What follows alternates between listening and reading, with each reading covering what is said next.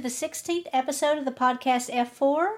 We're calling it that since it's easier to say than Food and Frightening Film Fanatics. Welcome, Michelle. Welcome. Thanks for joining us this week. A few announcements before we begin.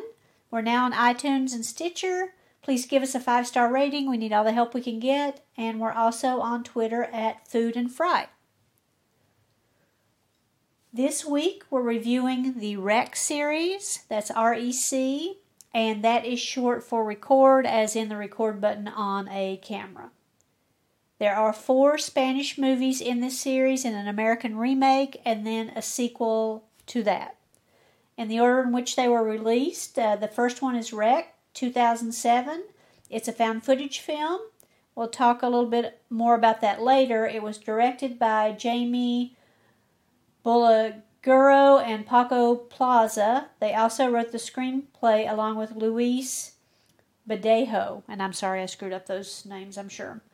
The second movie was REC 2 from 2010, also directed by the same 2 people. The third one was REC 3 Genesis from 2012. That was directed by Plaza. The fourth one was REC 4 Apocalypse from 2015, and that was directed by Bella Gerho. And the fifth one, the American remake, is called Quarantine. That's from 2008. That stars Jennifer Carpenter and is directed by John Eric Dowdle, D-O-W-D-L-E, and a screenplay by him and Drew Dowdle.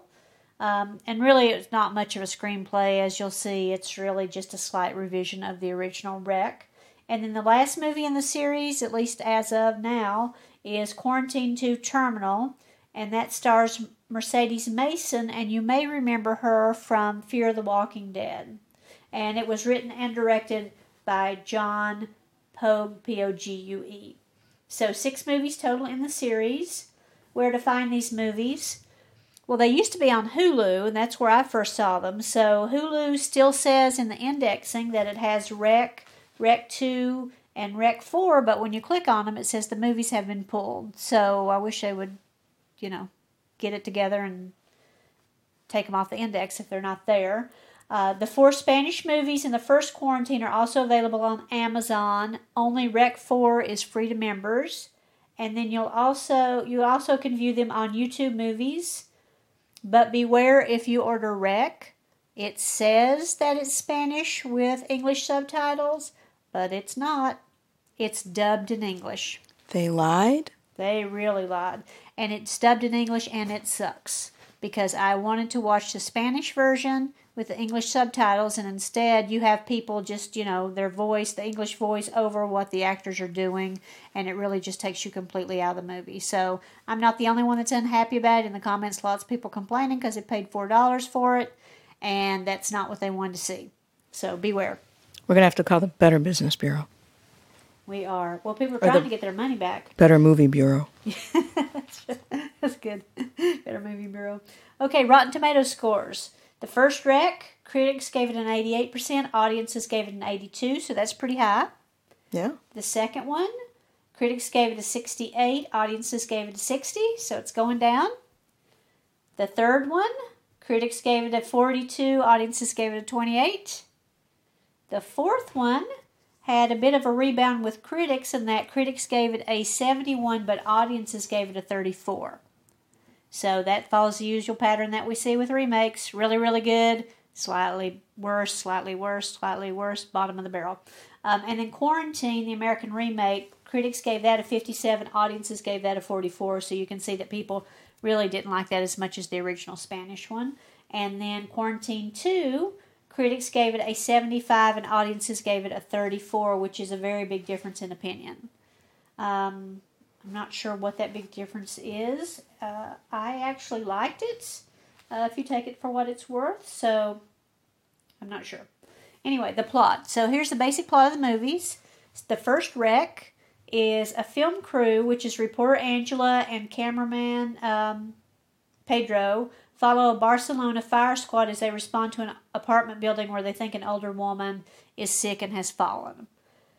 They spend the first couple of minutes talking to the people in the fire squad so you can get, used to their characters. And then after that, they go on the call. So they go to this apartment building. Most of the people that live in the small apartment building are downstairs in the lobby, and that's because the woman is so loud that they just all went down to the lobby. And then, very quickly, all hell breaks loose.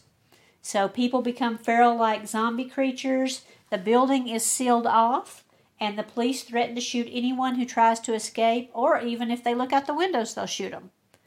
And so the people inside don't know what's going on. They're trying to dodge all of these people that are quickly turning into zombies. They end up looking.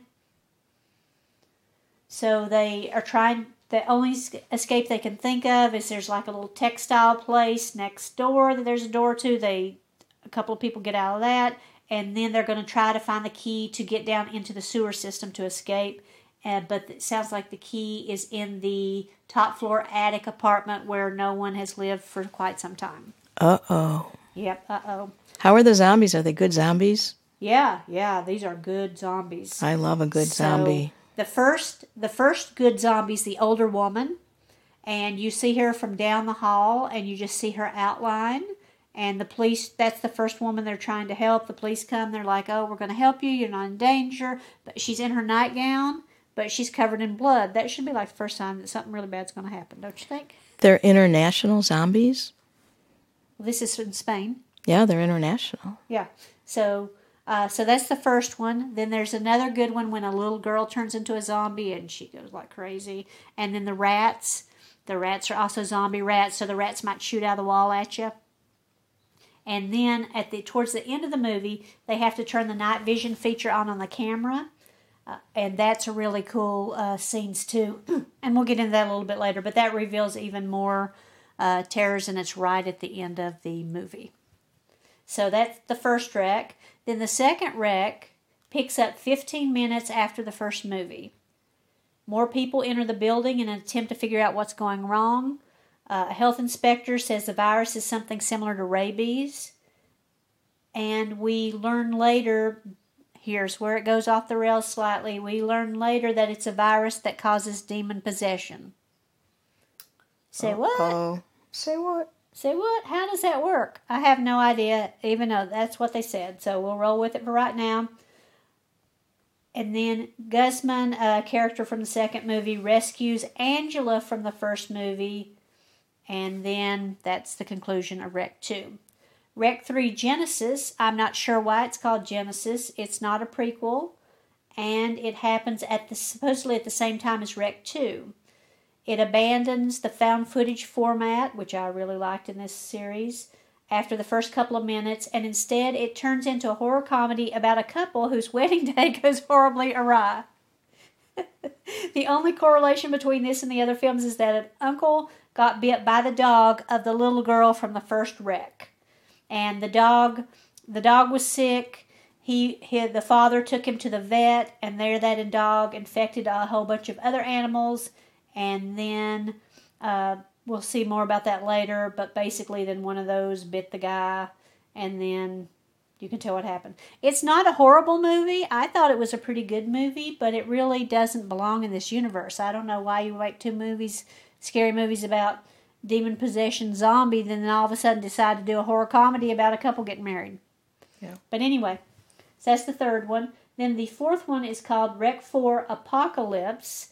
And again, the found footage format's abandoned at the first few minutes. You'd think with a name like Apocalypse, big things are going to happen.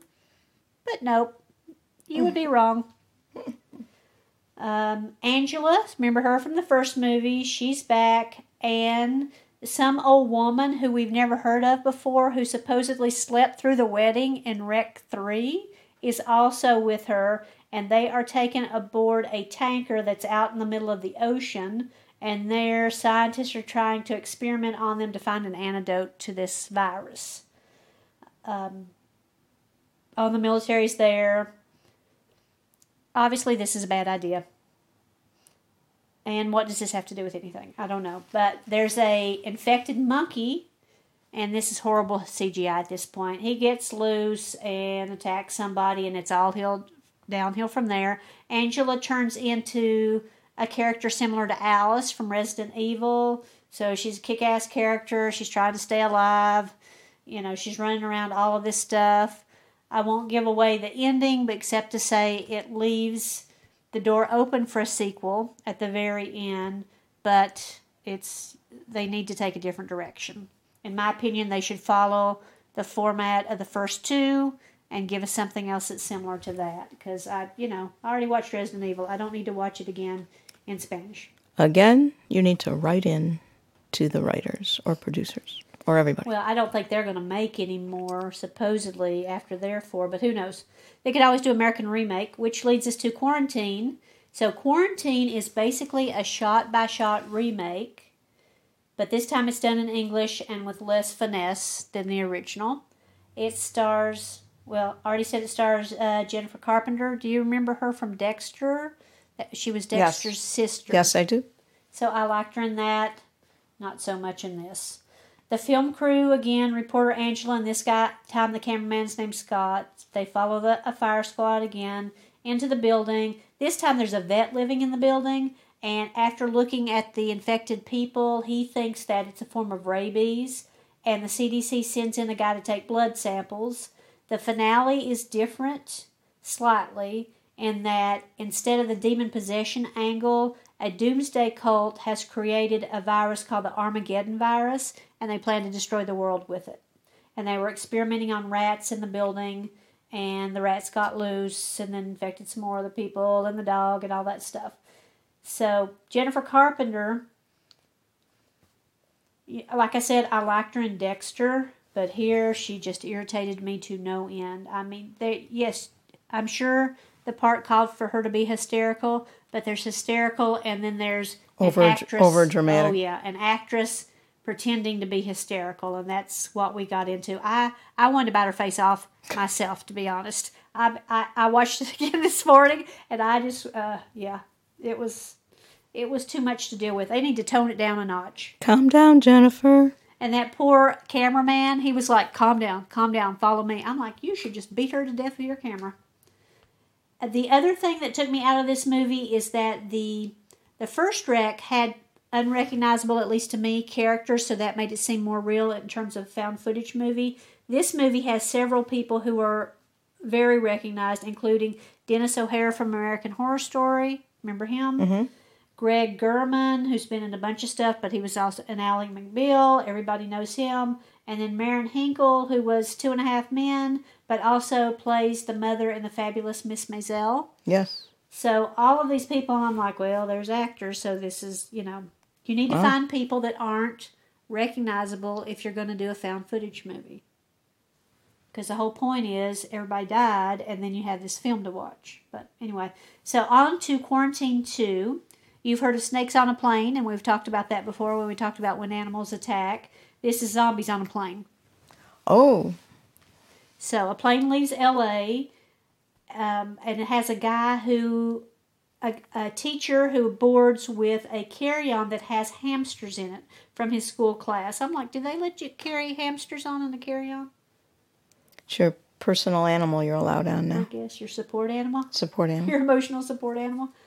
Well, anyway, this guy tries to help him put up the carrier, and he gets bit by one of them, and then he gets sick, and then he gets extremely violent, and all hell breaks loose while the plane is in midair. They're trying to tackle him. All sorts of craziness happens. He bites the side of one woman's face off. They make an emergency landing, but when they land, they get locked inside a terminal by the authorities because the authorities have seen what's happened in that apartment building, and they're like, these people cannot get out of here. So the people are all trapped in there together in like a baggage area in an old terminal trying to get away from everybody as they turn into zombies. And one of the pilots mentions at the beginning that he doesn't look too good when the show starts, and he says he got a cold from his dog and that all the dogs in his neighborhood are sick. That's a reference back to the dog from the first apartment building where I think Max, the dog, the little girl's dog that got took to the vet that infected all the animals. That's the tie-in to that.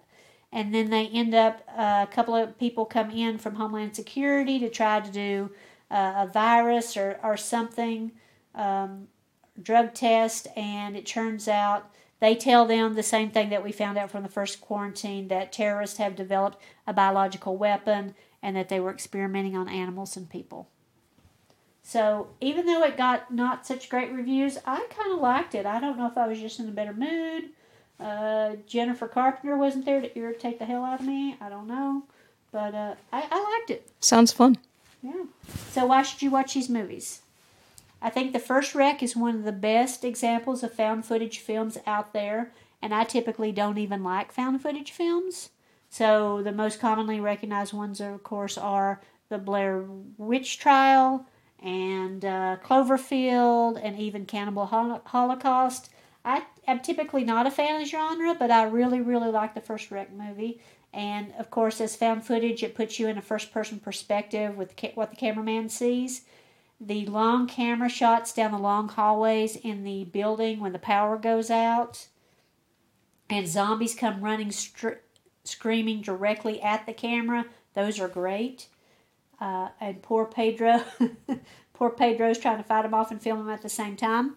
And the action is frenetic. The building is claustrophobic, and there's chaos everywhere. So, even though I don't like found footage, one of my favorite types of movies is where people are all trapped together. Sounds perfect. Yeah, so that's definitely one reason you should watch it. I guess when I watch these movies, I do think, though, why is this person filming this? They're about to die. Shouldn't they drop the camera and run screaming away? But then we wouldn't have a movie.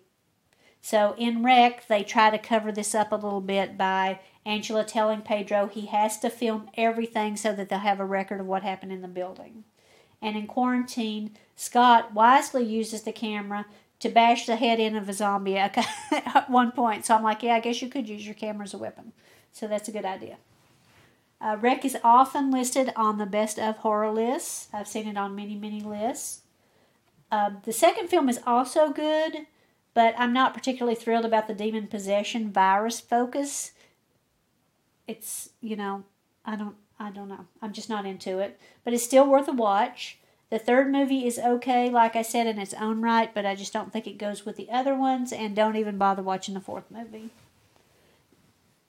The American movies really should be judged separately, because my guess is most people saw the American movies and not the Spanish ones. I'd like to say I hate them, but I can't. If I had not seen the Spanish ones first, I would still like them just fine. As I've said, though, it is irritating, but hey, what are you going to do? And also, they don't have any sound in these soundtracks in these movies, so there's no hinting at a jump scare, which is great. I wish all movies did that. I just want things to happen. I don't want the music to lead up to letting me know all things are going to happen. Right. But yeah, what else was I going to say?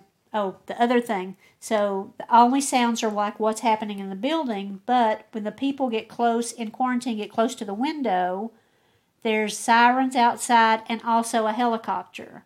But the helicopter goes on every time they go in a room. I'm like, the helicopter's not been in the air for 2 hours.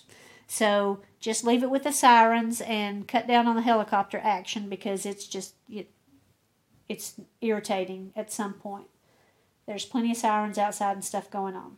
But I thought that was very noticeable. And also, one of my gripes is, if you have seen the Quarantine trailer, you know what the last scene of the movie is. I seriously wish they would stop doing that, because they're ruining the movie for everybody.